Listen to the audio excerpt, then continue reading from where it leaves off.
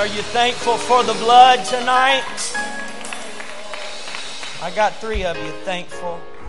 Said, are you thankful for the blood tonight? Amen. I don't know where I would be without the blood that was shed on Calvary. Amen. So good to be in the house of the Lord on Wednesday night. Amen. Our night to recharge and regroup and get back in this thing we call life tomorrow with a fresh start. Amen. Amen. Amen. Deuteronomy 6:4 is a verse that you should all be able to quote. That's not where I'm taking my text tonight, but I do want to read those verses for just a moment. Hear, O Israel, the Lord our God is one Lord. And thou shalt love the Lord thy God with all thine heart, with all thy soul, and with all thy might. And these words which I command thee this day shall be in thine heart, and thou shalt teach them diligently. Not passively, not every once in a while, not when you feel like it. Diligently unto thy children. And if you were wondering how often and what diligently really means, he says, and thou shalt talk of them when thou sittest in thy house, and when thou walkest by the way, and when thou liest down, and when thou risest up. And thou shalt bind them for a sign upon thine hand, and they shall be as frontlets between thine eyes, and thou shalt write them upon the post of thy house and on thy gates. I want you to teach your children diligently. I want this to be your conversation at the dinner table. I want this to be something that is familiar to you and to them, whether you're awake, whether you're laying down, whether you're out and about. I want this to be something that you know and that your children know. Titus chapter 1, verses 10 and 11. Almost all the way to the back of the book. Titus chapter 1, verses 10 and 11 says, for there are many unruly and vain talkers. Y'all know any talkers? And deceivers, especially they of circumcision, whose mouths must be stopped, who subvert whole houses, teaching things which they ought not for filthy lucre's sake. The Message says, for there are a lot of rebels out there, full of loose, confusing, and deceiving talk. Those who were brought up religious and ought to know better are the worst. They've got to be shut up. They are disrupting entire families with their teaching, and all for the sake of a fast buck. Tonight, for just a little while, I want to talk to you on the subject, family disrupted. Families disrupted. Father, we love you tonight. We thank you for your presence that is in this place. God, your word is already anointed, but I pray that you would use me, oh God, as clay, Lord, that you have put your hand upon, God, and speak through this vessel tonight. God, that it would fall on ears that would hear your word and be glad. I pray, oh God, that every word that comes out of my mouth, Lord, would be directed by your hand. We love you tonight and we praise you for what you've already begun. And we thank you. In Jesus' name we pray. And everybody said amen. You can be seated in the house of the Lord tonight. Here we have a picture of false teachers who were troubling Crete. They were trying to persuade them of 2 things. Number 1, that the story of Jesus and the cross was not sufficient. And number 2, that grace was not enough. That they needed all of these other things added to their life, because Calvary and grace just are not enough to make a difference. But I am here tonight to declare that Calvary and grace is enough. that what God did at Calvary and the price that He paid was enough for me. And the unmerited favor that He gives daily, I could not be here tonight without it. Sure, there are other parts of Christian living, but those things do in fact make a difference in my life and in your life. These false teachers, these deceivers were leading men away from truth instead of leading them to truth. Their teaching was fundamentally upsetting, but thankfully Christianity does not run away from doubts and questions. But Christianity has stood the test of time. Through many leaders who have tried to snuff out its light, Christianity is still alive and well today because it does not back down from false accusations. Truth is truth.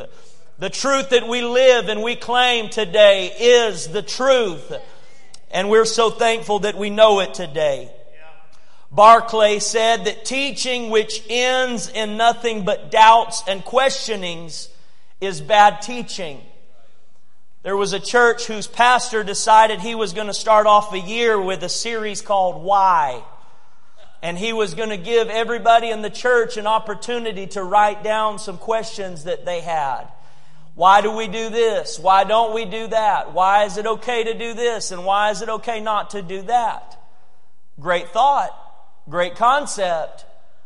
But when it came time to deliver the word, he knew that over here there were some people that if he said this, he was going to make really happy. But if he made them really happy, then he'd have this bunch over here he was going to make really upset.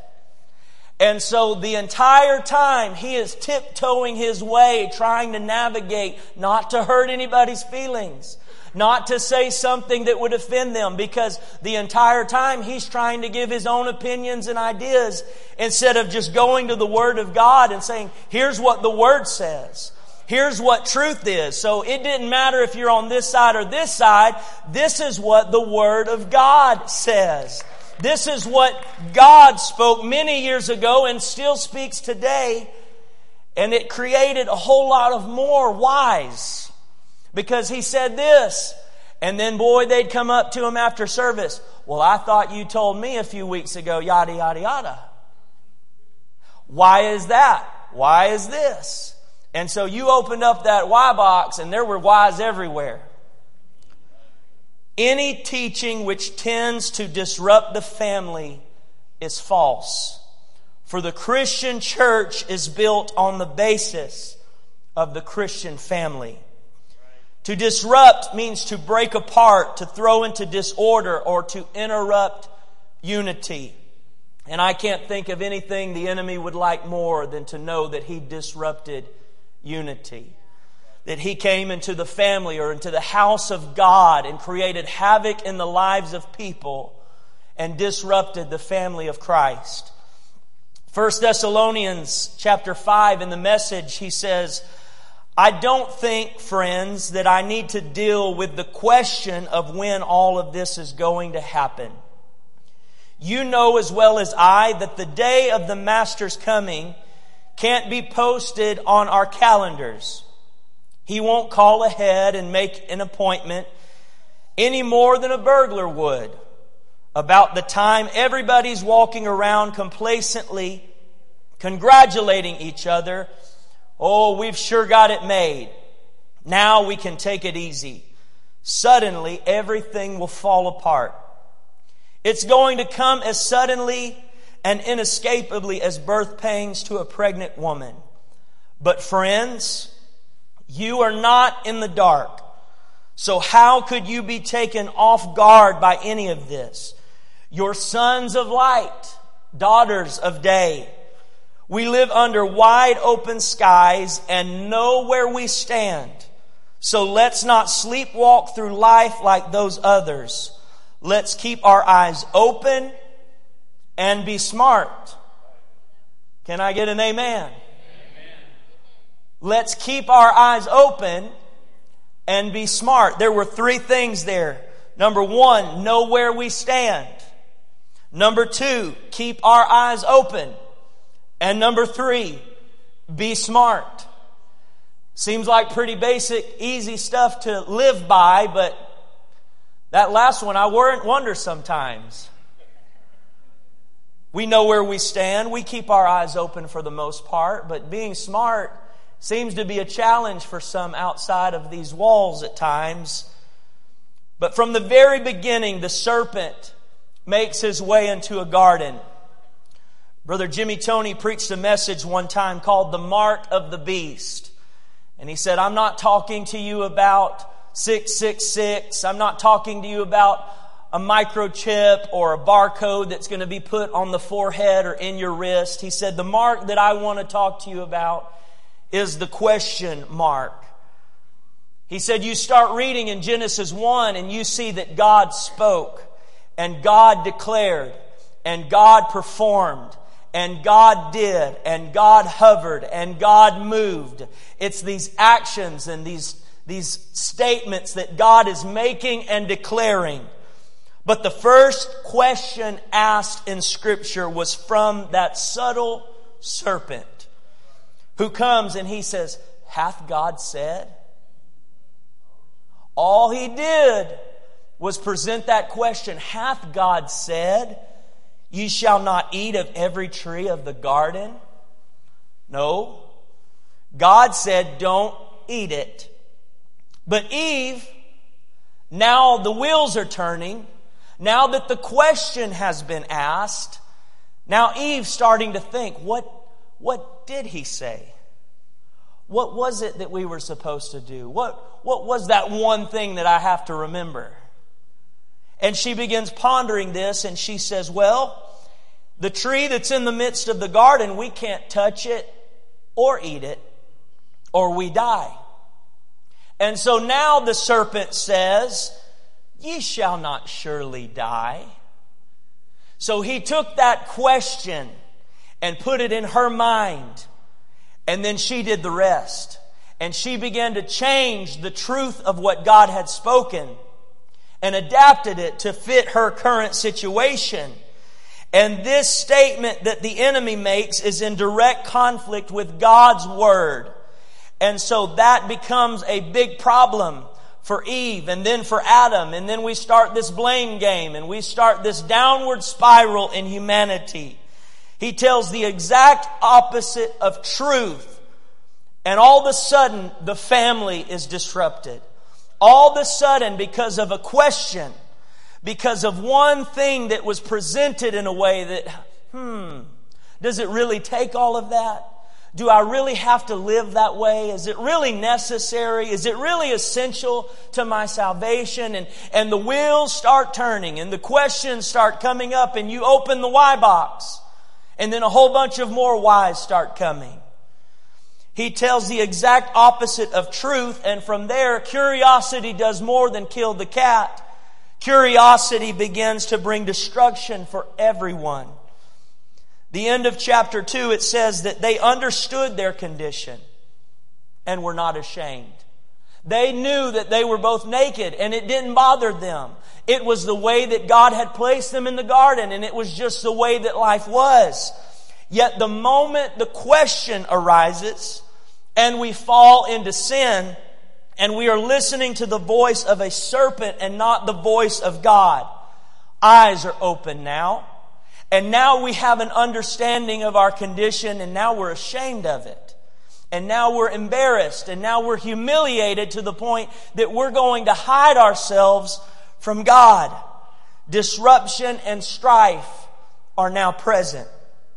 God is on the mountaintop with Moses and He's giving him the law on the stones. And He says, rule number 1, thou shalt have no other gods before me. And while they're up there having this moment, down at the bottom, they are making another god. Right then and there. That it doesn't matter if there's one rule. It doesn't matter if there's 10 rules. It doesn't matter if there are 500 rules. If I am not listening to the voice of God, if I am not in alignment with what God is doing, if I'm not in the place where I'm meeting Him in the cool of the garden and I'm allowing myself to be around a serpent and I'm hearing the voice of something else, I, without a doubt, am going to fall into that snare, and I myself am going to fail. Don't touch the stove. Why not? Because it's going to burn. Landon, don't touch the cigarette lighter in the car. Don't do it. Oh, you know I did it. I still smell burning flesh today. If I'd have just listened to the voice that knew better, if I would have just listened to the wisdom that was there that knew if you do this, it's going to hurt. If I would just put myself in a position where I'm obedient, then my life would be a lot better off. Paul's writing to Timothy in 2 Timothy chapter 2. He says, "Flee also youthful lust, but follow righteousness, faith, charity, peace, with them that call on the Lord out of a pure heart." You're not going to run it by yourself. You're not going to flee by yourself. He says, with them that call on the Lord out of a pure heart. You're not the only one living for God. You're not the only one having to run away from some things. You're not the only one who's got a past that you're trying to escape. When you do it, you're going to find that there are others around you that are also here tonight that are saying, hey, I've got some things I'm trying to run away from. Come on, let's run to righteousness together. Let's run to charity together. Let's run to peace together. Let's get into heaven together. He said, but foolish and unlearned questions avoid, knowing that they do gender strifes. Notice he did not give a distinction and say, Timothy, when you're from 12 to 18 or 12 to 30, you need to watch out for this. No, he just said, flee youthful lust. Again, Brother Starks brought it up in 1 John chapter 2, verse 16. For all that is in the world, the lust of the flesh, the lust of the eyes, the pride of life is not of the Father, but is of the world. Fleeing is great, but there has to be a pursuit of something else. I'm so thankful that people repent and ask God to forgive them. But repentance is not just saying, God, I'm sorry, take all this bad stuff away. Repentance is turning and walking away from sin and walking towards God. If I'm fleeing youthful lust, I've got to be pursuing righteousness, faith, charity, and peace with them that call on the Lord out of a pure heart. But foolish and unlearned questions avoid. Well, we would like to think that if Adam and Eve had a Paul in their life, he could have told them the same thing. Hey guys, I'm just telling you from experience. Flee youthful lust. Don't allow the fruit to catch your eye. Don't allow the serpent to come in and start putting questions because it's going to bring strife. Don't allow it to get into your heart because in your mind and you'll start letting the wheels begin to turn.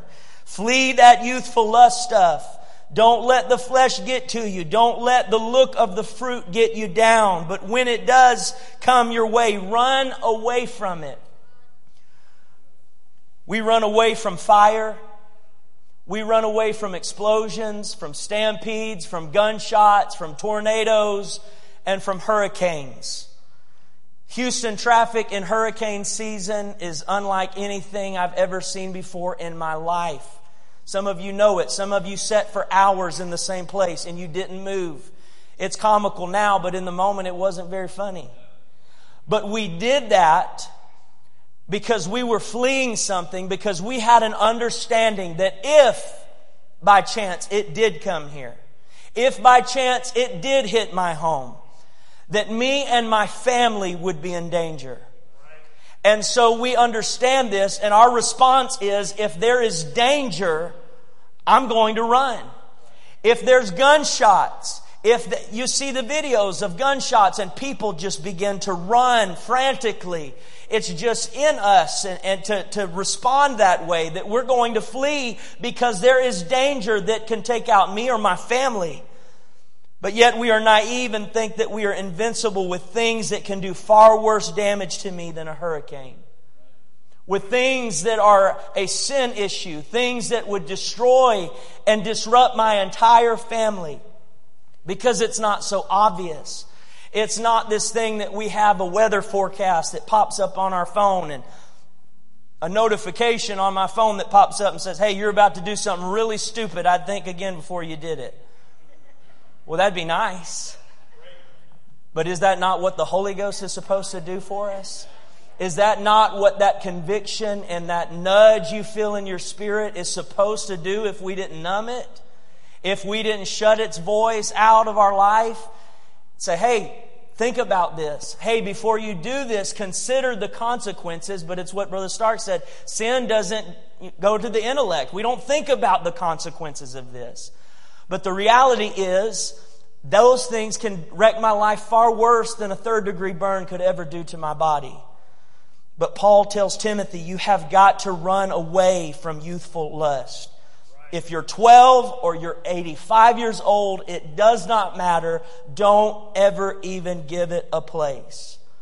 Oh, and by the way, Adam, if by chance someone sneaks in and starts throwing question marks around, that should be a sign for you to avoid the situation. Boy, it'd be nice to have that kind of warning. Don't even entertain it, because all it's going to do is bring about strife. Oh, that's brainwashing. That's Paul writing this to Timothy, and he's putting these thoughts in his head, and he's putting this in his spirit, and he's putting all of this in there. And that's brainwashing. That's what our world is calling it today. No, it's called wisdom. It's called, I know what I'm talking about because I've been there and done that. And my life hasn't always been perfect. I haven't always been a man of God. I did some pretty dumb things. I persecuted Christians. I haven't always been this Paul. And so when I'm writing to you, telling you, flee youthful lust, I'm telling you, I know what it can do to your life. I know what buying into those things can do to you, and it can wreck you. So Timothy, hear it from somebody who's been there. Don't go down that road. Don't do that. Proverbs speaks so many times about listening to wise counsel. Open your ears. Pay attention to what they're telling you. It's not them trying to control your life. It's not spiritual abuse. It's not them trying to make you do something. It's them trying to say, hey, I'm wanting you to live right. I'm wanting to make sure that we all make it to heaven someday. And I've got some things and some tips that I could tell you along the way that will really help you out. Again, I've got to know where I stand. I've got to keep my eyes open. And I've got to be smart. So whatever you can give me that's going to help me, Paul, please tell me. Whatever advice you've got, give it to me because I need it. Right. Samson is proof that the longer you ignore and entertain something, the worse it's going to get for you. Judges 16:4 says, and it came to pass afterward that he loved a woman whose name was Delilah. I told some young guys a while back, I said, that just sounds like trouble. Delilah. You know, the name Delilah means feeble. How ironic that the one who embodies strength is about to be taken down by one who is known as feeble. It doesn't have to be stronger than you. It just has to endure longer than you. It has to be persistent. It has to keep at you daily. And the Bible says, the lords of the Philistines came upon her and said unto her, entice him, and see wherein his great strength lieth, and by what means we may prevail against him, that we may bind him to afflict him. That's the game plan. Go entice him, find out what it takes to bind him, and find out what it takes to hurt him. And Delilah said to Samson, tell me where thy great strength lieth, and how you can be bound so someone can afflict you. She just comes right out of the gate and she just says it. Hey, dude, what do we got to do to tie you up and take you out? Time out. If my wife went home tonight and said, what would it take to just really wreck your life and mess you up? What would it really take to disrupt you and to tie you up and beat you senseless? You better believe I'm sleeping with one eye open tonight.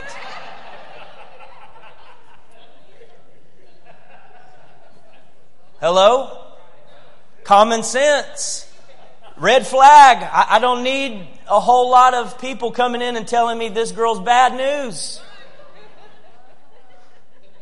This is where Samson should have stopped and said, hold on, it's one thing for you to ask me what protein shake I've been drinking and what diet plan I've been on and if I'm intermittent fasting and how I got to be this strong. But you're asking how we can go about hurting me. But Samson entertains it and he begins flirting with it. And he says, well, if I were tied up with 7 new bowstrings, and so she ties him up with 7 bowstrings. And verse 9 said, she had hidden some men in one of the inner rooms of her house. You better be careful who you allow to be in your circle. Because you may have only opened a door to a Delilah, but you don't know all of the doors that Delilah has opened for others to be in a place to take you out. Well, it's just one person. It's just one thing. It's just one little issue. It may be just one person. But you don't know all of the people that Delilah has let walk through her doors that are there to see that you are taken out. Some folks may seem great and they may seem like they want the best for your life, but hear me, they may have some hidden things that you don't see, and they have hidden agendas and hidden motives and a hidden plan to take you out. They come out, Samson beats them up, and then Delilah starts, oh, please tell me how you can be tied up securely. Come on, girl. Fool me once. Right? Oh, but I tell you what, if I were to be tied up with new ropes, then I would lose my strength. And so Delilah took new ropes and tied him up with them. And again, the men were hiding in the inner room as before, and they come out, and Samson beats them up, and again, here comes the waterworks. Oh, Samson, if you love me, you would tell me what it takes. Okay, if you were to weave the 7 braids of my hair, then I would lose my strength. So while he slept, Delilah braids his hair. And again, she wakes him up. They're upon you. And he wakes up and he beats them up. And then Delilah pouted, one translation says. And she said, how can you tell me I love you and you won't tell me the secret to your strength? The right person will know where your strength comes from. The right person won't have to ask you where your strength comes from. And the Bible says in verse 16 that she tormented him with her nagging day after day until he was sick to death of it. Oh, it's easy to shut her down day one. It's easy to say no from the get-go, and I'm not going to entertain that thought, and I'm not going to let that sin get me down, and I'm not going to fall for that one. I saw what the serpent did to Eve. I'm not falling for that trick. But day after day after day after day of entertaining it, it wearied him down to the point he was sick to death of it. Day by day she came after Samson's character and his heart. And she had him in a place where they could make him comfortable enough that he could sleep in the lap of the very one that was set out to destroy him. When he woke up, he thought, I will do as before and shake myself free. I've always done it this way. Every time I've fallen, I've gotten back up and I've defeated my enemies. I've been tempted before, no big deal. I'm strong enough and I know when to quit and I know when to say no and I know when to handle business. And I will do what I've always done when I fall. I'll just get up and take out my enemies. But the Bible says, but he did not realize that the Lord had left him. If God leaves, I have nothing. If God leaves, my strength is gone, my hope is gone, my help is gone, my healer is gone, my provision is gone. If God is not in the picture, then I have a big problem. But again, all it took was one person, one thing to disrupt an entire family. and come in and be entertained enough to just disrupt everything. Disrupted because you thought you were strong enough. Adam, it may never be a question in your mind, but if I let it in the garden, it may become a question in my spouse's mind. I may know where I stand on certain issues. I may be convinced. I may stand resolute and say, as for me and my house, we're going to do this and we're going to do that. And I know what I believe and I know what I stand for. But if I let it in my home, can I say the same for my children? I know where I stand. I know my opinion. I know my belief. But if I let it into my home, and my children are hearing some of these things, and they're seeing some of these things, and they're picking up their own ideas and opinions, are they going to be able to say, well, I just went with what my dad said? Or are they going to go with what they're being fed every day and that's being piped into them? You see, we're facing a great giant in our world today, and we have real issues that people are dealing with. And where it was once something that we saw in the world, now we are starting to see these things in the church. Where once upon a time, you knew some people that did certain things, and you knew people that lived a certain lifestyle, and it just blew your mind. But now that circle has gotten a lot closer. And now there's somebody in your family that's living a certain way that you don't agree with. And there's somebody that's your neighbor that's living a certain way that's causing you to scratch your head. And you're saying, is this really the world that we are living in? It was one thing when we heard about it that was somebody on the news. But now it's my next door neighbor who's barricaded in his house. Now it's somebody that I know that's close to me that's dealing with this issue. It's becoming something that we're dealing with on a much closer scale. The governor of Utah, Spencer Cox, has signed sweeping social media legislation requiring parental permission for anyone under 18 to use platforms such as TikTok, Instagram, and Facebook. His comment was, we are no longer willing to let social media companies continue to harm the mental health of our young people. That I have seen something that is disrupting families, and we've got to put a stop to it. That I have seen something that is alarming, and just like we have a reason that they can't drink until a certain age, and they can't drive to a certain age, and they can't smoke until they're a certain age, we've got to put some parameters around these young people because it's really disrupting their lives. And in turn, it's messing up society, and it's messing up our families, and in turn, it's messing up our churches. They have what they call legal bedtime, that social media is not allowed for those under 18 after 10 p.m. And oh, the cries of the people. Oh, the government is overstepping their bounds, and they're putting all this on us, and it's oppression, and it's all this stuff. And we've seen what that looks like. We've had a taste of that. But I'm thankful that there's somebody out there that sees the potential danger of something in our kids' lives. And they said, hey, I'm not ignoring the red flags anymore. I'm not seeing what Delilah has in her closet and just brushing it off. I'm going to wake up and I'm going to say something.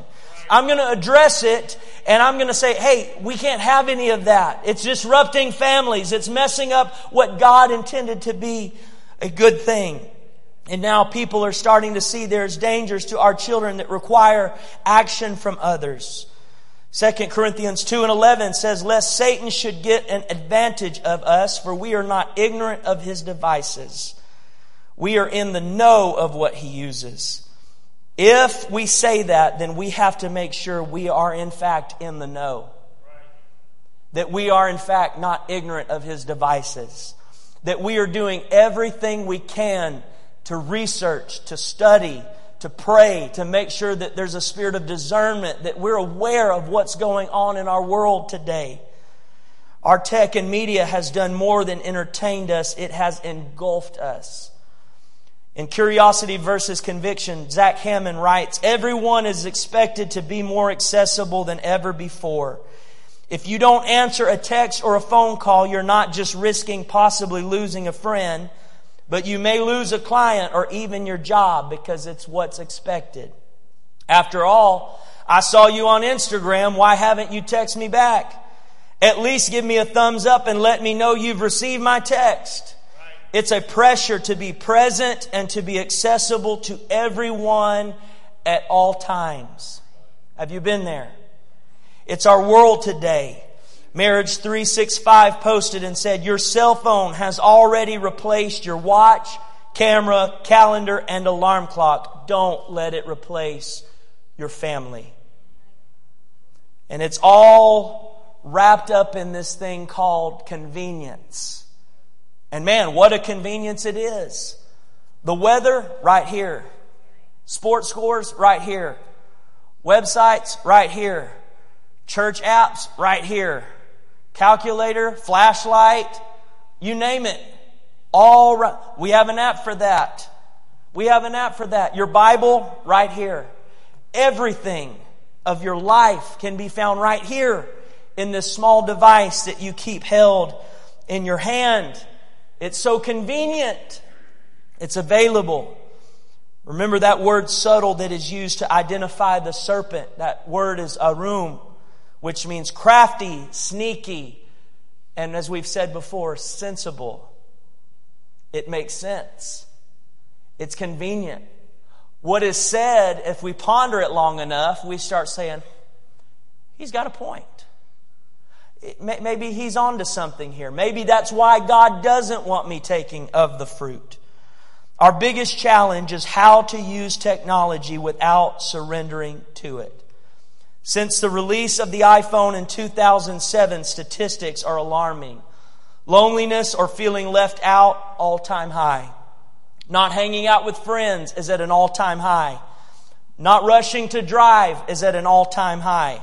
Less likely to get enough sleep is at an all-time high.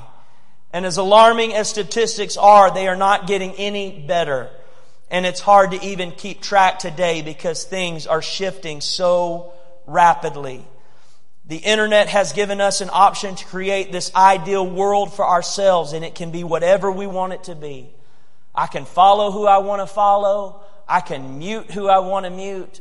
I can like all the things that I like and follow the things I want to follow. I create this world that's all about me and my preference. And I can find a truth that fits my life.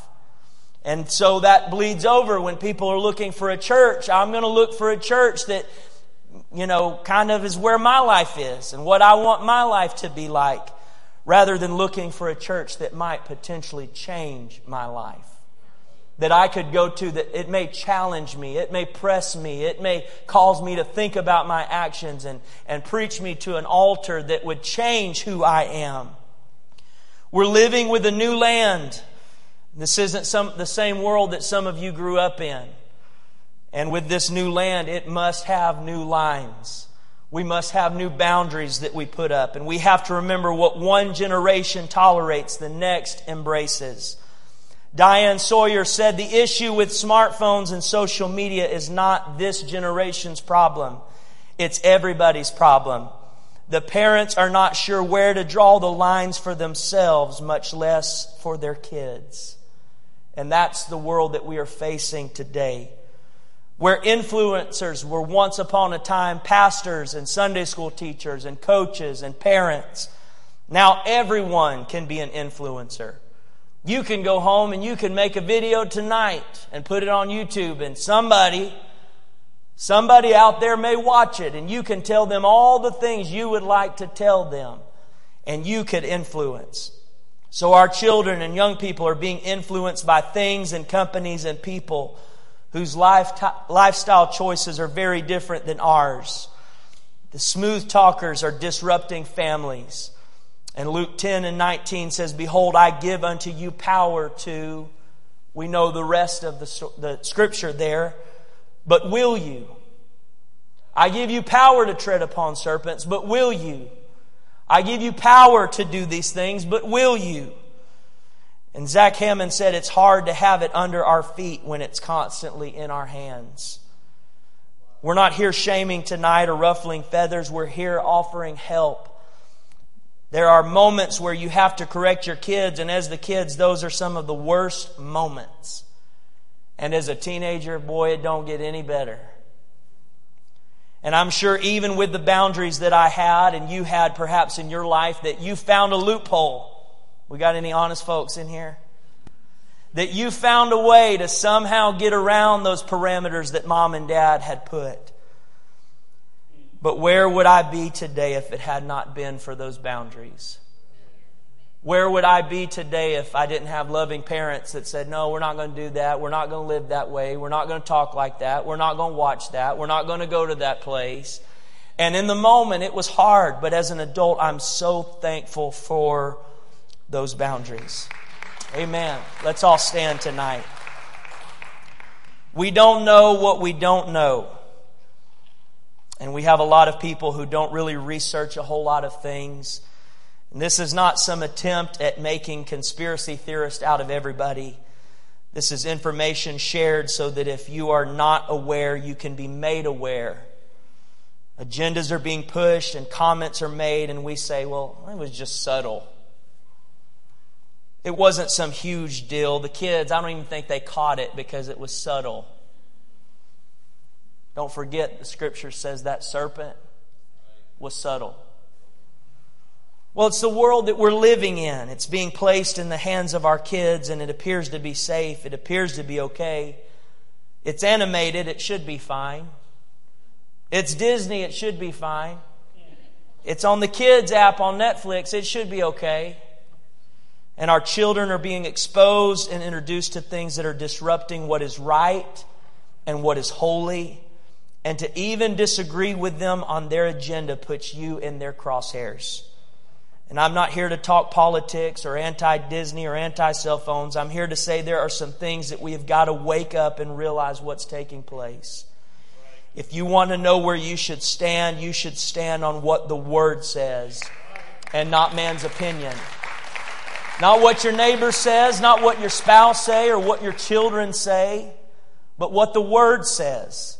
Because there are some parents that have said, well, we're not going to do that. But then the kids say, yeah, but have you thought about this? And we start entertaining these questions and these things that are going on in our world. And it pulls on our strings of our heart, and we begin to grow compassionate to these things. But we've got to, what does the Word say? What does the Word say? Serpent, I hear you, but what did God say? Enemy, I hear you, but what did the Word say? Delilah, I hear you, but I made a covenant with God that nothing was going to cut this hair. That I was not going to let any of this happen. So in this hour, when I am aware of what's going on, and I understand that there are smooth talkers out there that are disrupting families, that I've got to be aware and I've got to know where I am. I've got to open my eyes and I've got to be smart. Father, we love you tonight, and we thank you for all of your many blessings. Thank you for these wonderful people here tonight, oh God. I pray, Lord, that you would help us, each and every one, our families, oh God, that are in this season, in this world today. You see all of the many challenges. You see the enemy and all that it's trying to accomplish and taking out everything that is good and holy and righteous. But God, we flee those things tonight.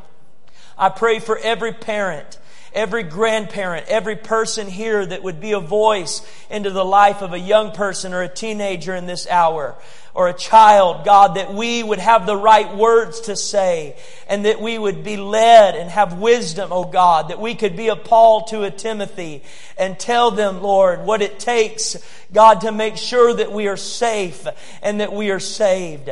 I pray that you would go with us tonight and lead us all. In Jesus' name we pray. And everybody said amen. Amen. Give the Lord a hand clap of praise tonight. Love somebody. Let them know how thankful you are that they are here. Amen. And we will see you on Sunday. God bless.